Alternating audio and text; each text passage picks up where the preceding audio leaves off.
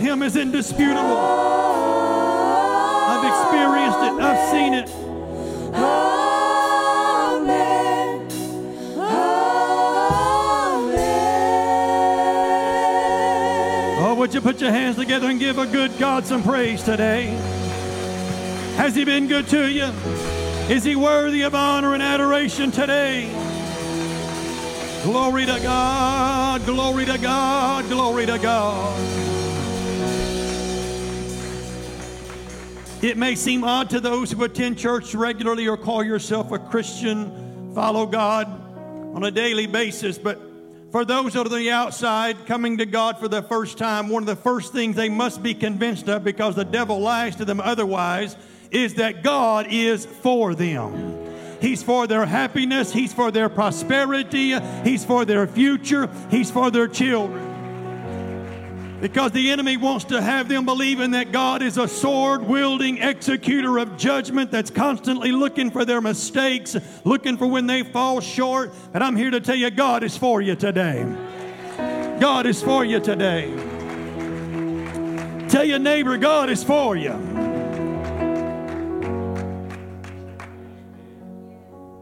And I am thankful for that.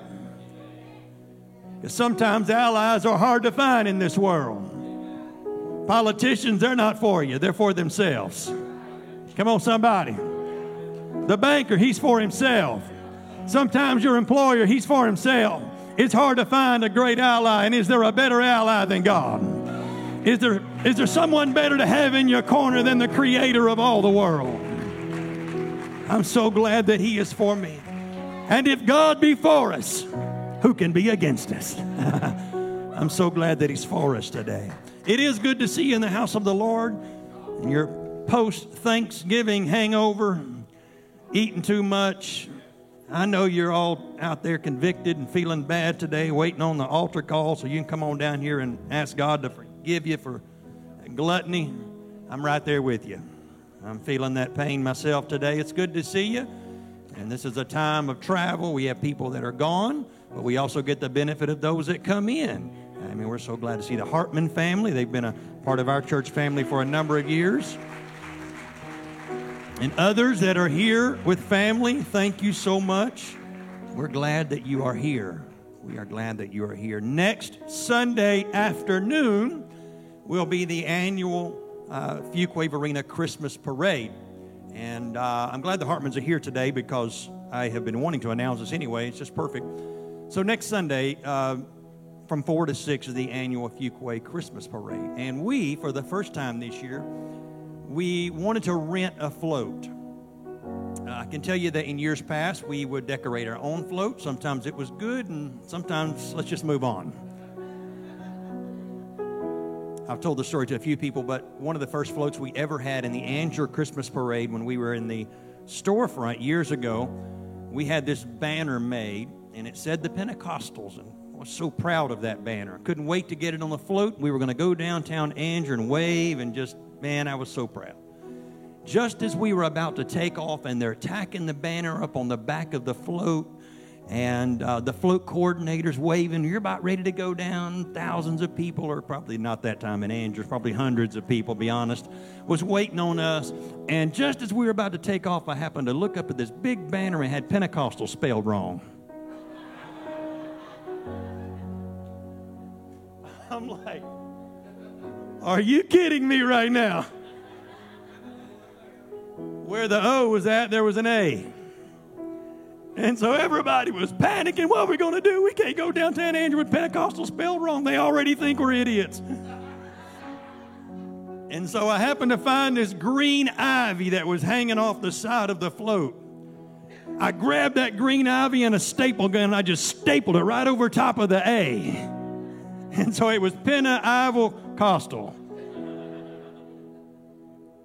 So we've come a long way, and I said all that to say this. We've rented a professional float this year, and it is gorgeous. We had a number of ones to pick from, and we had already determined that we were doing Candy Cane Lane for our Christmas presentation this year. That was already set, and so we began to look for floats, and I'll be if there wasn't the most perfect float you can imagine. Candy canes over it, big, huge. I mean, it looks like they went and made it for us. and delivered it. It is beautiful.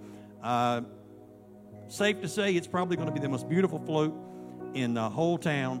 So come from 4 to 6 downtown Fuquay next Sunday afternoon. There's no evening service, no evening activities. We want you to be there. So when that float goes by and you hear that candy cane lean music and the kids are on the float looking great, and you can be proud of that float. You can be like, hey, that's my church. That's my church. That's next Sunday from 4 to 6. So be a part of that. No evening activities. We want you to be there. Enjoy that. And it's going to be awesome. Philippians chapter 4. Philippians chapter 4. This is an interesting time of the year. People clearly are already thinking about holidays, festivities, and those are good things. And they provide an opportunity to talk about timely principles that need to be addressed this time of year. Every few years, I will talk about this particular principle because it's something we battle on a consistent basis. And today, I think, is a good day. Feel God's direction in this. Philippians chapter 4, verse 10. But I rejoiced in the Lord greatly, that now at the last your care of me hath flourished again, wherein you were also careful, but you lacked opportunity. Not that I speak in respect of want, for I have learned, someone say learned, not obtained, not finally got enough, not finally put enough in the barn or the garage or in the attic, but I've learned in whatsoever state I am, therewith to be content.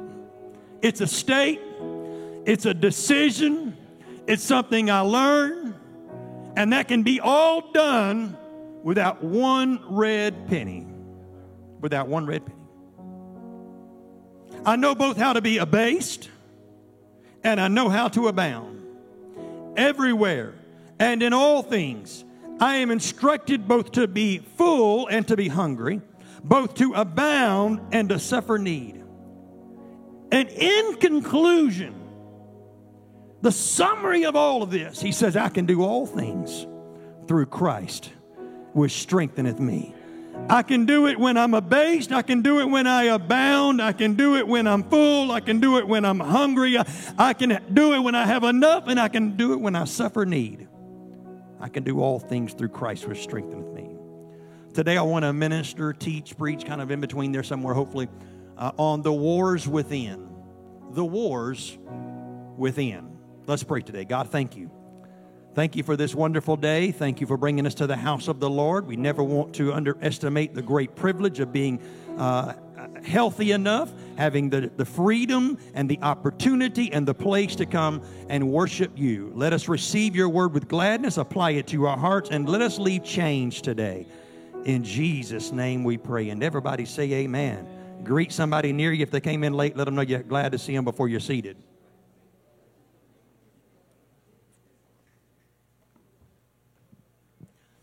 I didn't plan it this way, but it was so perfect that, of course, Pastor Martinez and myself share the birthday today, and that's awesome. But what's even better than that is he's not here today to hog some of that attention from me. I get it all today. And he is on vacation, so I'm a little upset about that, but he is missing out on all the attention now because I get it all, and next Sunday it'll be like, who are you? We don't care. It's not your birthday today, so move on. Today is about me, and that's awesome. No, it's not. But thank you. So many of you have already told me, so thank you so very much. It only happens every once in a while, and honestly, I don't like it when it happens on Sunday, but thank you. I am getting old, and that's obvious, but the Lord's been good. Amen. The Lord's been good. The wars within. You know, I recently heard, I don't know if it was a comedian or, I don't know, he said this, and it was so true. He said, everything's amazing and nobody's happy. Everything's amazing and nobody's happy. How many are old enough to remember or have actually or personally used at one point in your life a rotary phone? I'm sad that my hand's up right now. I'm just really sad. Dishonesty would be so convenient right now. I've used a rotary phone. And so for those of you like in the first 2 or 3 rows, the rotary phone would be you'd stick your finger in the little spot where it had a 1, 2, or 3, and you'd go, one, then you one. It would literally like take 5 minutes to dial somebody's number. And then there was that obnoxious guy who had 2 zeros in his phone number, and you had to go all the way around. And it just... Remember when we used to have to go to the bank to get money? Like in the bank to get money. And then when you ran out of money, you just didn't do things anymore. That was it. Like, oh, well, it's not like that anymore. And then if you did have a credit card when they finally came around and you would want to use it, remember the guy that would bring out the big, gigantic machine of metal and slam it down on the counter and put your credit card on there and he'd go, and then he would, this guy, it was so funny, he said, then he would call the president to make sure you had enough money in the bank. We get so frustrated when our smartphones, which literally have the computing power of massive computers years ago, we get so frustrated with our phone when it's a little bit slow. It just gets on our nerves so bad.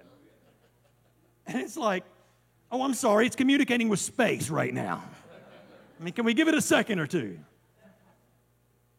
He said, everything's amazing and we're not happy. We're not happy. The time when, and you've probably been there if you've ever flown, and I don't know if it's just me or it just seems like people are angrier and angrier on planes. We read all the time about people losing their temper and literally losing it on planes nowadays. And it's incredible how frustrating and upset people can get on a plane. And I recently heard of a guy who literally had to get taken off the plane because the high-speed internet on the plane was not working as fast as he wanted it to. I mean, people complain about flights. I mean, I got to be honest, I've complained about flights. Complained about my chair not leaning back enough. Or the Ogden, if he don't get his TSA quick check-in where he's from the terminal to the plane in 3.5 minutes. He's like, this guy flies all the time, he's inconvenienced. But yet it's hard to imagine that the way people complain about planes nowadays, you would think they had driven in the back of a truck from Texas to New York. It was so uncomfortable. I had to literally wait 20 minutes at the terminal. And then they had the audacity when I got on the plane, I had to sit there another 20 minutes on the plane. But then it's like they forget about what happens next. You flew sitting in a chair like a bird. I mean, you literally went from New York to California in about 6 hours. That used to take 30 years. People would have babies in that amount of time. People would die. Like the group of people that started was not even the same group of people that showed up, and you're mad because your seat doesn't recline the way it should. Everyone on every flight, if we really think about it, should just sit there in complete amazement. I'm flying in the air, in a chair. I recently taken my grandmother to lunch, and I was apologizing because the heat in my truck was not heating up as quick as I wanted it to. And we're sitting there, and she said, oh, it's no big deal. She said, I used to ride a horse to school. That's one generation. One generation. She's sitting there, right there, alive next to me, rode a horse everywhere she went, and I'm mad because the heat in my seat is not moving quick enough. It's incredible that we're so blessed. We have so much. Everything is so incredibly amazing, but we're not happy. It doesn't seem to be that we're satisfied. And so I want to talk today. I want to preach, teach, whatever. I want to just demonstrate and help communicate a principle. And I want to start off by simply asking you a question. What makes you content? What makes you happy? It's not that I want to appear to be a know-it-all today, but I want to tell you what makes you happy. I want to let you know. Because believe it or not, there are a lot of people that don't know what makes them content. They don't know what brings them happiness. And in this season that we are in, as we are about to plunge headlong into Christmas, and there is a gathering and an accumulating and a buying and making sure everybody gets what they want for Christmas, and the stores are all crowded, I think it's important that we pause before we head into the season and be reminded today of what really brings us contentment and what really brings us happiness. And it's got nothing to do with what you write a check for or swipe your credit card for or put on layaway or finance. We need to be reminded today of what brings contentment in our life. Some don't know how to be content. Have you ever seen somebody who's uncomfortable being happy? I mean, when you see a genuine smile on their face, it's like a rare thing, and they're embarrassed that you caught them doing it. They're not content. They're not happy. Think about the money that we have spent trying to be happy and trying to be content. How many have ever been to Disney World? Hartman's, just keep your hand down. You go every 30 minutes. It's okay. They live basically in Disney World. But if you've ever been to Disney World, you understand this. You have seen the angst and the worry and the anxiety and the terror in the eyes of parents who have literally spent generational money so their kids could go to Disney World, and their kids are not happy. They're throwing a fit. They're falling on the ground. They're rolling around because their popcorn doesn't have enough butter on it, or their drink spilled out on the ground. And these parents are suddenly coming to the realization, and it's dawning on them, and it's a great tragedy, that I've spent thousands of dollars for my kids to be happy, and they're not happy. They're not happy. Think of the money that you spent: cars, houses, toys, vacations, and trips. The raw truth is we have forgotten about what makes us content and happy. We've forgotten it. And so I want to start today by letting you know that even though you may say to yourself, because I can sense it, I've been doing this long enough to know where a lot of the congregation say, oh, okay, I know what he's about to say. I know. The problem is you don't act like you know what I say. Most of you you don't act on a daily basis like you know what I'm about to say, or you understand what I'm about to say, or you definitely don't believe what I'm about to say. Because the realization is when you do understand that, there is a peace and a contentment that this world cannot comprehend and does not understand. But it will be the greatest gift that you have ever personally given yourself. The greatest gift you will get this Christmas season will be the one that you give to yourself when you learn peace and you learn contentment and you learn that happiness is a gift you can give yourself. You see, contentment is more about who than what. It's more about who than what. As a kid, it's always been that, because it's all about who we are around, other kids or friends that really make us happy. Even as a teenager, happiness is not even necessarily what we are doing, it's who we are doing it with. I know that from personal experience, because having been in youth ministry a number of years, I would have these lock-ins at church, and I would have these elaborate games and all of this stuff that we'd spent weeks planning for these kids to come and have a great time, and all of this stuff for them to do, and they wanted to just sit over in a corner and talk to their friend.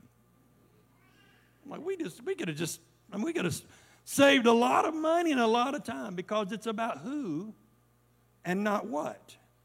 Happiness is always associated with a who or to. If happiness or contentment was associated with what, then when we got in trouble, when we are unhappy, when we get in a situation, then all we would have to do is go run out and buy a what. We could buy a thing, or we could get this something. If what brought us happiness when we were unhappy, we could just go out and get a what, and that would fix it. But contentment and peace and happiness is not in what, it's in who. It wouldn't matter how we were treated, what happened at work, what kind of day we had. We would just run home and get our what. But contentment and peace is not in what, it's in who. But here is the critical truth. This is something you must get a hold of before you crash into Christmas, and that is this. What always leads to what else? What always leads to what else? What's next? How many remember how excited you got when you got your new phone? Right? Man, look at my new phone. Look what it can do. You were just as excited when you got your old phone as you were when you got your new phone, which is now an old phone, so now you need a new phone. What always leads to what's next? The car you're driving. When you first got it, I mean, when it drove in the parking lot of the church, everybody's eyes were like, whoa, look at the shine on that thing. Kids get in the car and they break out a fry and you're like, oh no, nobody's eating in this car. Like you're not even breathing in this car. And now, oh, the shame if I were to dismiss church and everybody just go open their cars right now and have people look in.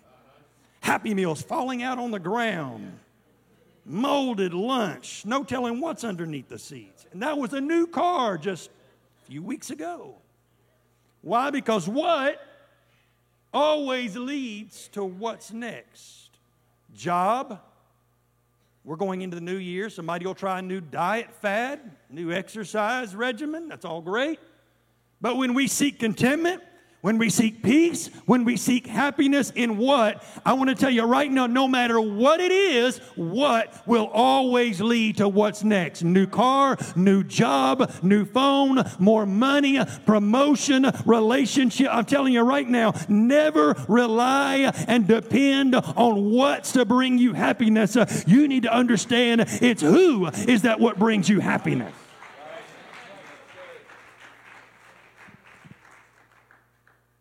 If an aging what is the cause for your deflating happiness, you were not happy to start with. As a parent, we know this to be true. It's hard to be happier than your most unhappy child. Right? You can't be happy if you've got one of your children right now that is miserably unhappy, like going to the store, going on vacation. Why? Because happiness is tied to a who and not what. You don't believe me today, couples who have struggled with infertility will tell you that regardless of how much what they get, nothing takes the place of a who. Nothing takes the place of a who. And at the end of your life, listen to Pastor, at the end of your life, you will have relational regrets, not possessional regrets. Why? Because contentment and peace is who and not what. I've been with a lot of people at the end of their life, and I've never seen anyone attempt to make it right and make peace with a what at the end of their life. Honey, would you go get my tools? I need to say one more thing to them before I go. Oh, baby, if you could just let me hold my gun one more time. No matter what it is, I love guns. And I love tools when somebody else is holding them, working for me. Wheel me out in the parking lot and let me say goodbye to my truck. Nobody ever does that because our regrets in life are never based on what's. What we bought, what we obtained. And you say, Pastor, why are you preaching this? Because every one of us right now are making Christmas lists that are a mile long. And there's nothing wrong with that. I love Christmas. But we cannot get caught up in thinking that any of that is going to bring you 1 ounce of peace or 1 ounce of contentment. Because if you get caught up in that cycle and you get caught up in that trap, then you will constantly chase that carrot from one what to the next what to the next what. You need to understand that true peace and true contentment, true joy and true happiness comes with the relationship with Almighty God.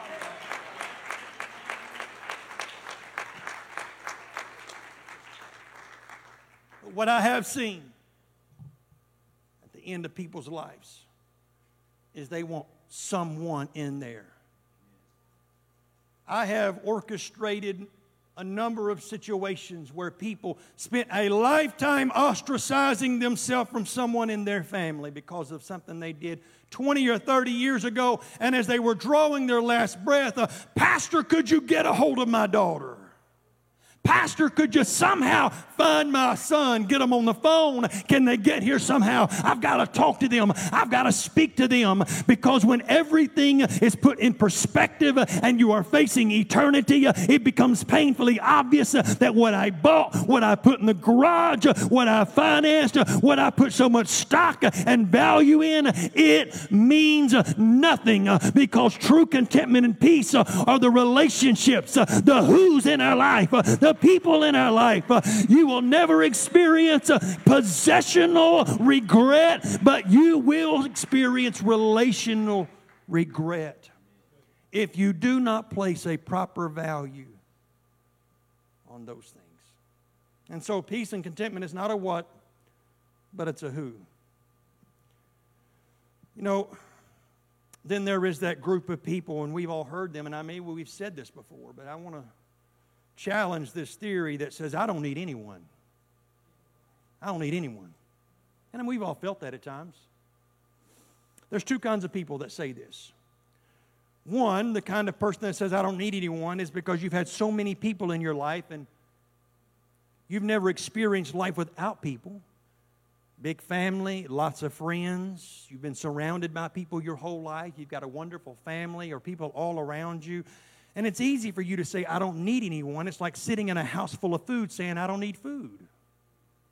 Or then there's a second group of people. They will tell you, I don't need anyone,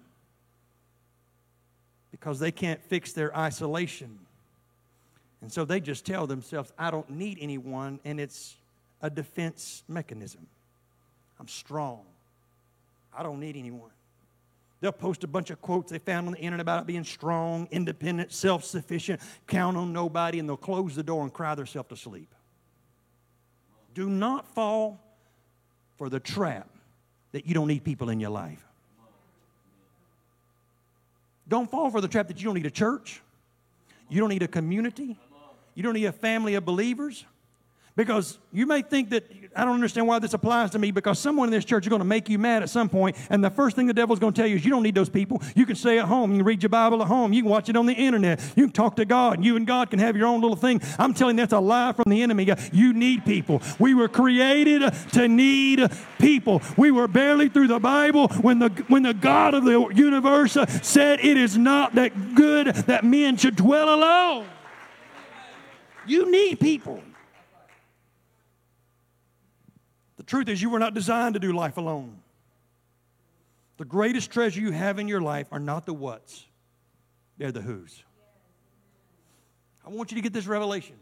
The greatest treasure in your life right now, I mean, if I were to say, whoa, what is it you're most proud of right now? I don't care what job you have. Be the president of the United States, CEO of some company. I don't care what car you drove in the parking lot, and I've got a few that I'd love to have. What kind of house you live in. Your greatest treasures are in this room right now. It's not the suit you got on, not the shoes you're wearing. The greatest treasure that you have, that God gave you, are the people that are in your life. Are they flawed? Yes. Are they imperfect? Yes. Do they got hang-ups? Yes. Do they drive you crazy sometimes? Absolutely. But the greatest treasure, the thing that will bring you the most peace and the most contentment and the most joy, are not the what, they're the who's in your life.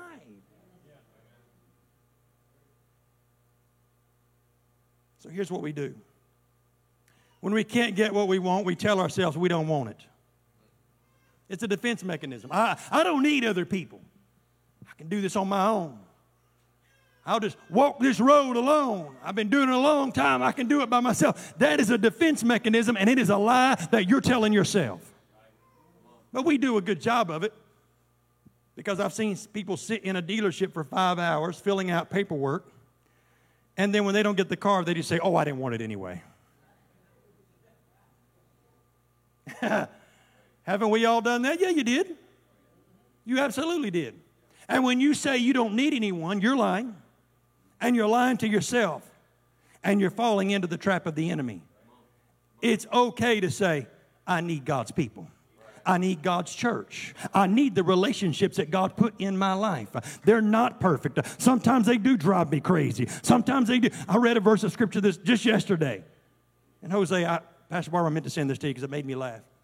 There's a verse in Hosea, I think it's the 3rd chapter, when he said, the spiritual man has gone mad because of the iniquity of the people. I thought, I knew those people at that church drove me crazy sometimes. The spiritual man has gone mad because of the iniquity of the people. Do we drive each other crazy sometimes? Absolutely. Especially in the work of God. We're all running around. We're trying to save the world. We're trying to get as many people to heaven as we possibly can. We know that God is coming back. We know in the moment of a twinkling of an eye, this thing could all be over, and we are all moving around trying to do the very best we can to put as many people on the other side as we possibly can. And yes, we're going to get on each other's nerves sometimes. Yes, the stress can go up. Yes, and all of this doing, sometimes we can grate each other the wrong way, but do not ever convince yourself that people in your life that God has placed there, a church community and a church family, can ever be replaced by a what? Love the people in your life. Appreciate the people in your life. Cherish the people in your life.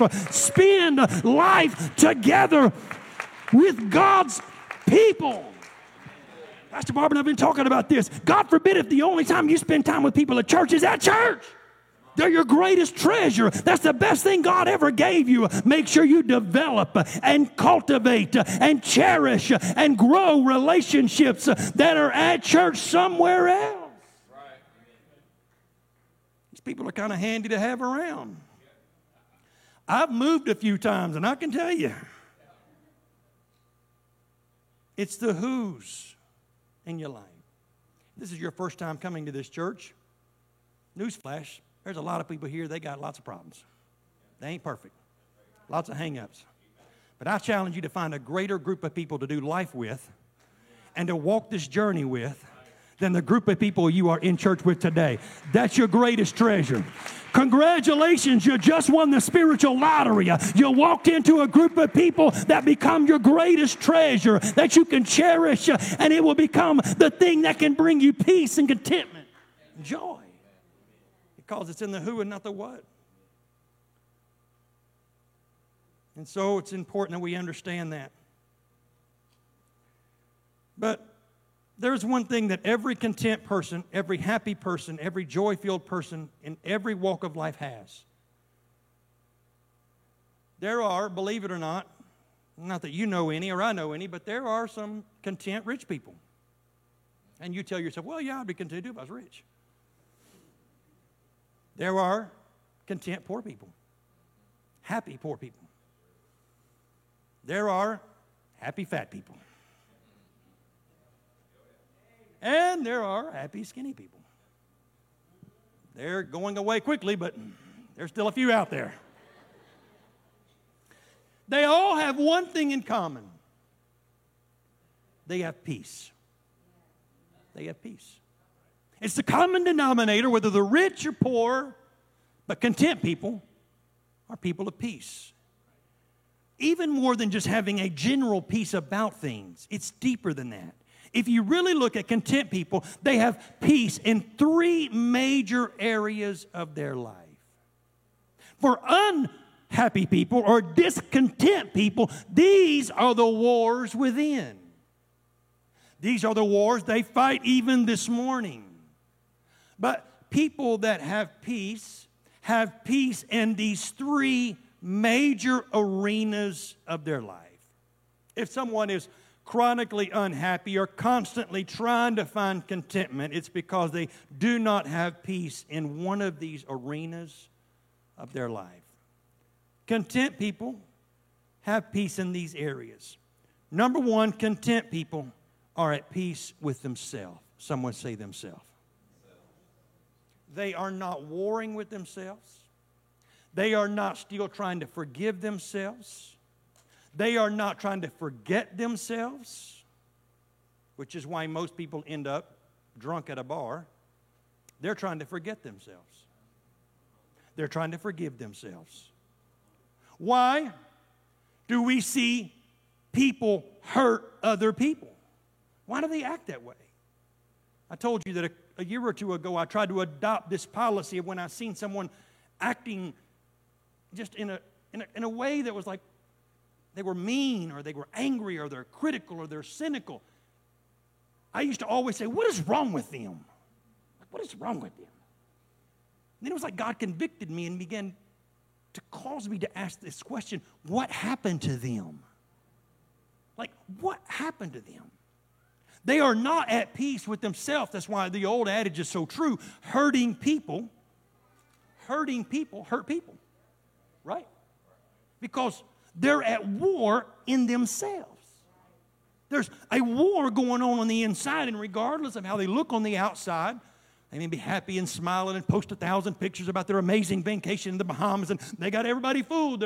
But they're at war with themselves, and that's why they're so angry and discontent and cynical, and they're so lonely and isolated. And they tell themselves they don't need anybody, but they are at war with themselves. Happy people are at peace with themselves. They change the unchangeable physical attribute. They are not trying to reinvent themselves every 2 weeks. Come on, somebody. It doesn't mean I want to be healthier. Doesn't mean I don't want to eat better. Doesn't mean I want to adopt some great habits in my life to make me better at my job or more efficient or a better time manager. All those things are worth it. But when you try to reinvent or you see somebody trying to reinvent themselves every 2 weeks, they are trying to make peace with themselves. And brothers, I want to tell you something. You cannot experience contentment and joy and happiness if you are at war with yourself. You listen to Pastor. You go out and buy what you want to. You can buy a boat, car, house on your boat, boat in your house. I don't care. When you spend all your money, you've done all that.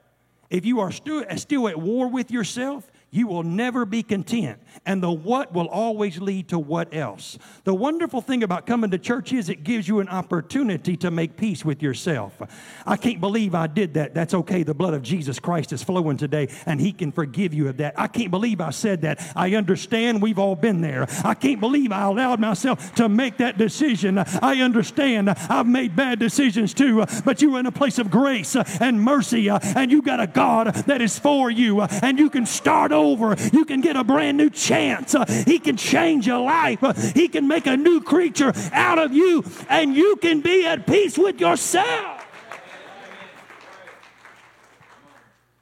God, if I could give anything on this Christmas season, I wish I could grant people peace with themselves.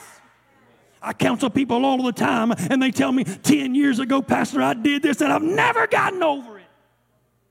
20 years ago, this happened to me, and bitterness got in my heart, and I cannot get over it until you make peace with yourself and understand that God is for you. God loves you. God's people are for you. They want your contentment. They want your peace. They want your happiness. Until you can shut the door on that and make peace with yourself, contentment will never be yours.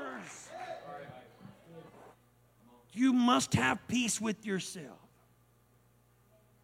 Second arena that happy people, content people have peace in is they have peace with other people. Peace with other people. I don't mean they get along with everybody, because you're automatically thinking, I can't have peace with everybody. Even the apostle says, I try my best. But some people are not peaceable. They're not agreeable. This is not about how they treat you. It's how you treat them. Having peace with other people is how I conduct myself around them. I refuse to allow them to draw the worst of me out. I refuse to allow them to trigger me to say and do something that I later will regret and therefore start a war within myself, and I don't have the contentment. I can't control what they say. I can't control what they do. But what I will not allow them to do is steal my peace with them. I'm going to love them. I'm going to care for them. I'm going to pray for them. It doesn't mean I'm going to hang out with them every day, but I'm going to have peace with them because I determine it. They're not trying to get back. They're not trying to get revenge. They're not trying to get even. Let me just pause right here, and I'm almost done. But you know, there are a lot of people, they spend a lot of time on what's, buying, accumulating, and getting things. And a lot of times they're motivated by trying to get even with someone in their life that said they would never be anybody.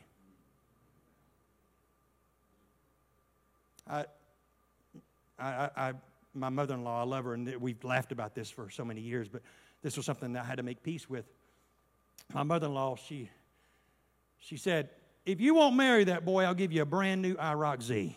It was in the driveway. I was thinking, hey, I'll do that. She's like, I ain't talking to you. But I spent a lot of my life, many years of my life, Pastor Barbara, working my fingers to the bone to try to prove that woman wrong. When I realized,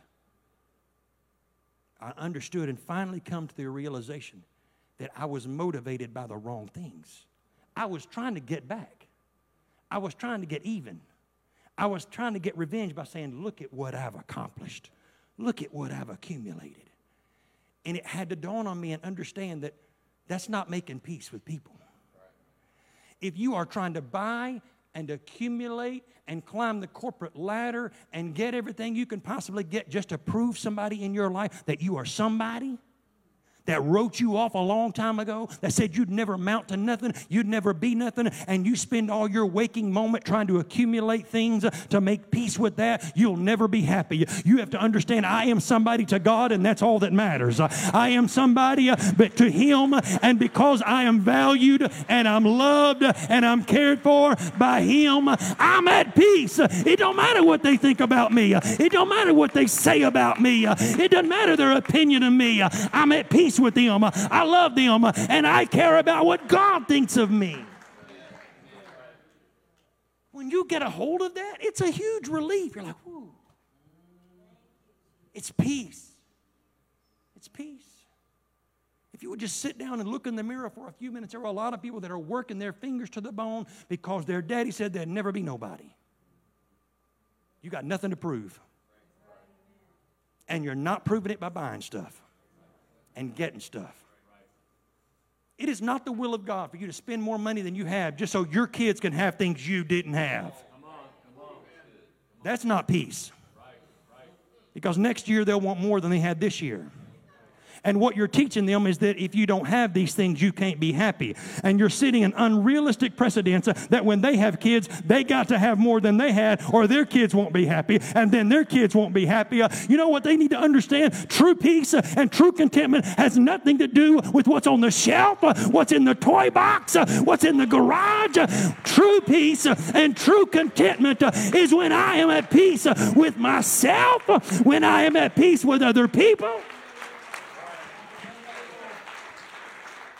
Come on, somebody, I want you to have peace. I want you to have contentment. I want you to have joy in your walk with God and in your relationship with others. Content people are still not trying to forgive others. They're still not trying to move on. I pastor people right now that the lid of their heart is on. There's a lid on their heart. And everything God tries to pour in, pours out. Good services, they don't get what they need. Great moves of God, they are not changed. That lid is unforgiveness. There's somebody in their life right now. Now, they'll say they've forgiven them, but deep down they know they have not. And that unforgiveness has placed a tight seal on their heart. You study in the Scripture, unforgiveness binds the hands of God. God would like to bless you. He can't because He's bound by this word. And until you make peace with that person, I don't care what they did. Were they wrong? Absolutely. Did they do you wrong? Absolutely. But when you refuse to forgive them, you don't put a lid on their heart. You put a lid on your heart. And you then bind the hands of God so that He cannot bless you. He cannot bless your children. He cannot bless generations because you are still harboring resentment. You are still harboring anger. You need to let that stuff go. You need to make peace with that. If it takes a phone call, make a phone call. If you need to write an email, write an email. If you need to get them and talk to them one-on-one, let them know, I apologize. I've held on to it. I'm sorry that I've held on to it so long. I'm letting it go. And the moment you do that, you rip the lid off of your own heart, and God can begin to pour in blessings. Make peace with yourself. Make peace with other people.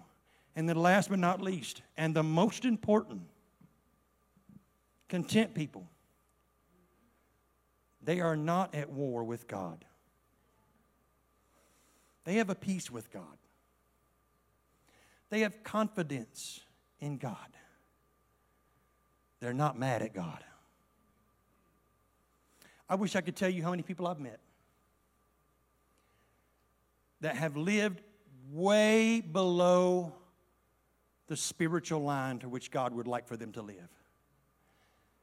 As a pastor, it's like this tantalizing potential that I see in them. I'm like, dear Lord, I mean, it's like the things they could do for the kingdom. Oh, the potential that they have. Oh, the people they could reach. Oh, the ministry they could lead. And yet, because of something that happened years ago, and they have not ever really gotten over their anger with God, they have a very detached relationship with God.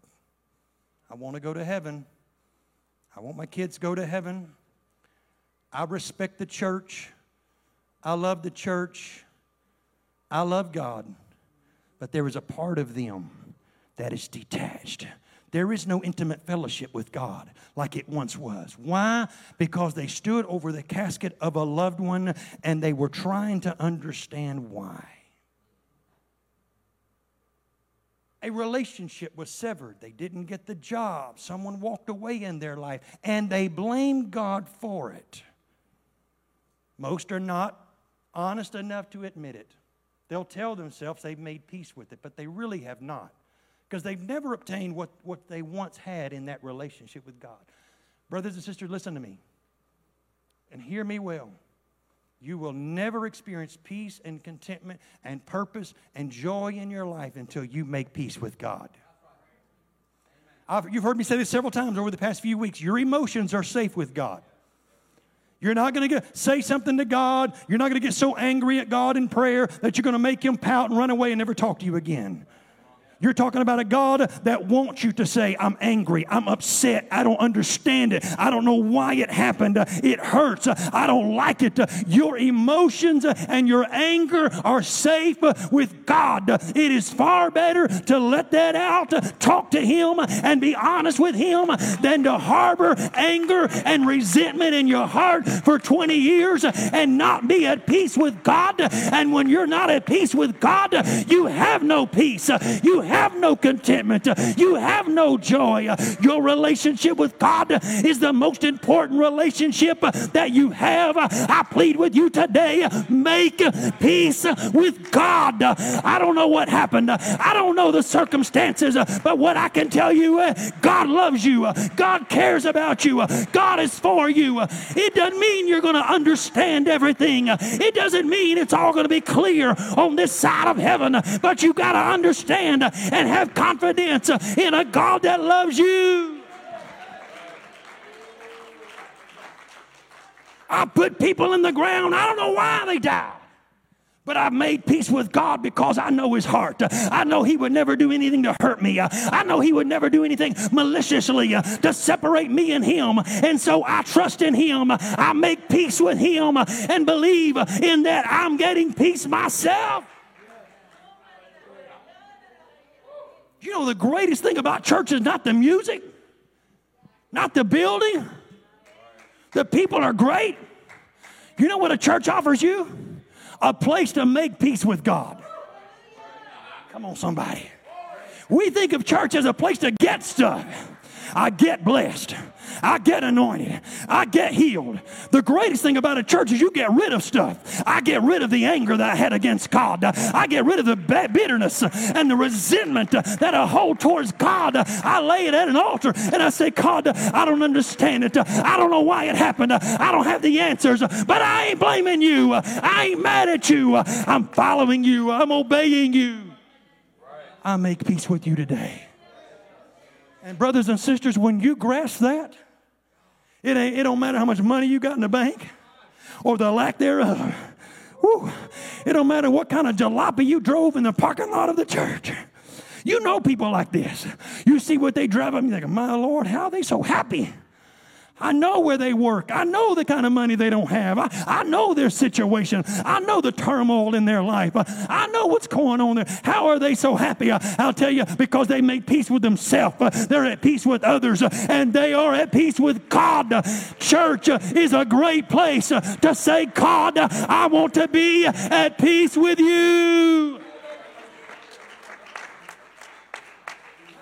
I want to be at peace with you.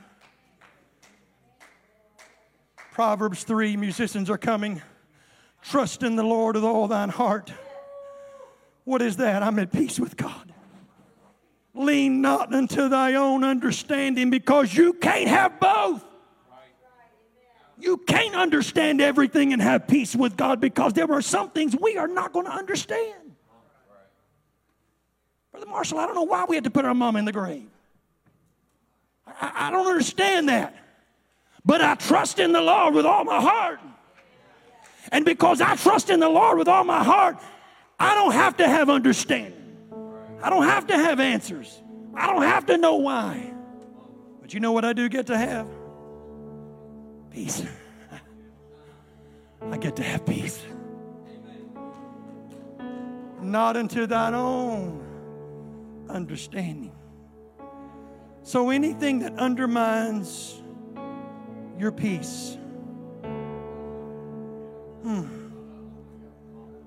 If you think about anything that's ever brought you pain in your life, is something that undermined your relationship with God, your relationship with yourself, or someone in your life.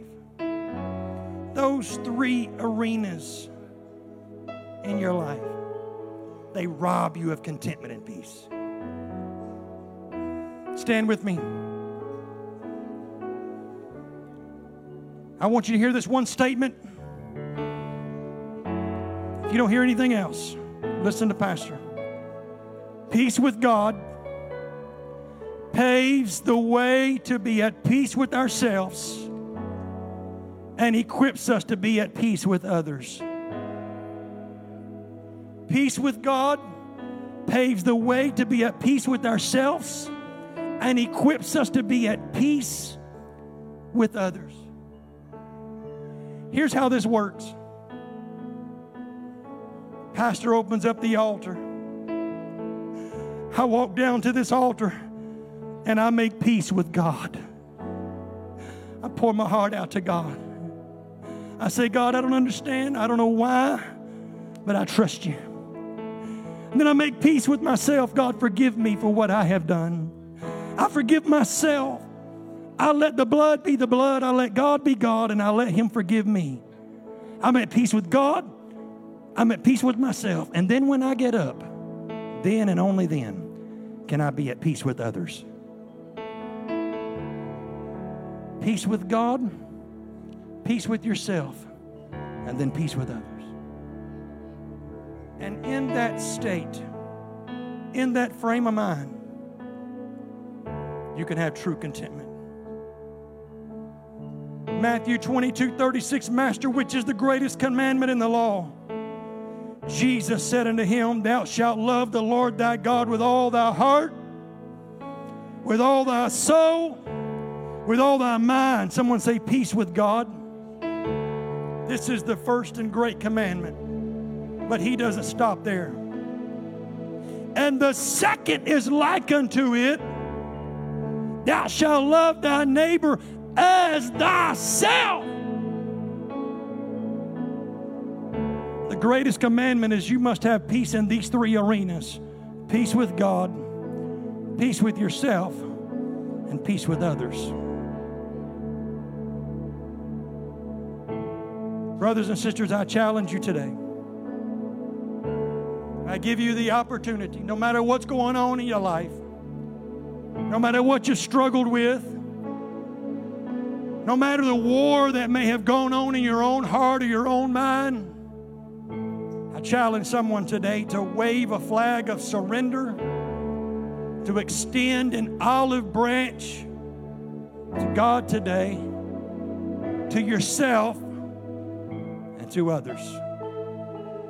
And when you do that, the bombs of anxiety can stop.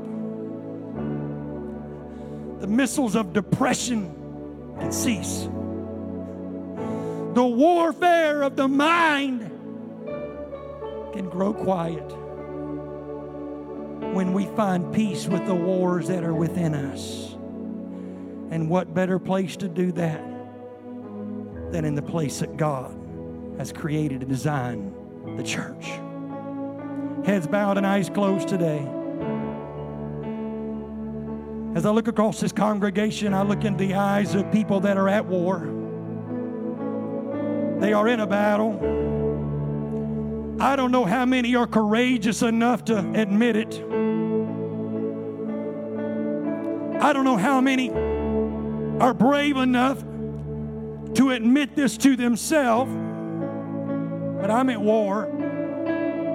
I'm at odds with God. I'm at odds with myself. Or I'm at odds with somebody else. But Pastor is challenging you today to deal with that, because it's going to rob you of your peace. And not only your peace, how can your children have peace if they don't see peace in you? How can your grandchildren see contentment and peace in their life if they cannot see it in yours? If you can't do it for yourself, father, mother, grandfather, grandmother, do it for them. Do it for them. I open these altars up today to people who want to make peace. Step to these altars and say, God, I want to make peace with you right now. I want to make peace with myself. I need to forgive myself. I got to quit beating myself up for something that happened a long time ago, or it happened yesterday. I need to ask God to forgive me and make it right now. I have a testimony. Come on, I feel a strong pull of the Holy Ghost right now. I feel the Holy Ghost giving somebody an opportunity to turn the page in their life. I feel the power of God's Spirit giving somebody an opportunity to write a new chapter in their life today.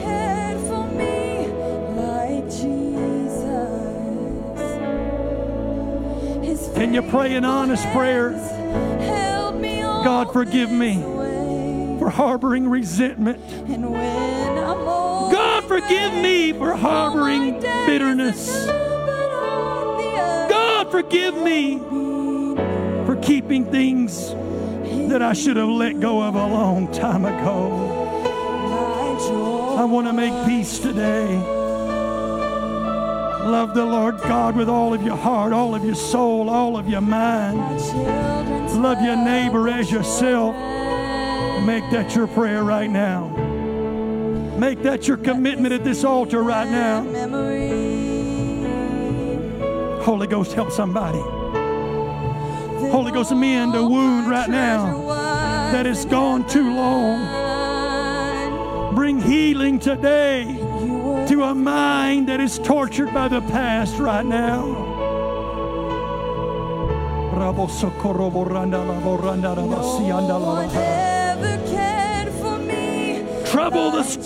Bring peace to the troubled mind today, God. A storm that brews in their heart. Speak peace right now to it in the name of Jesus.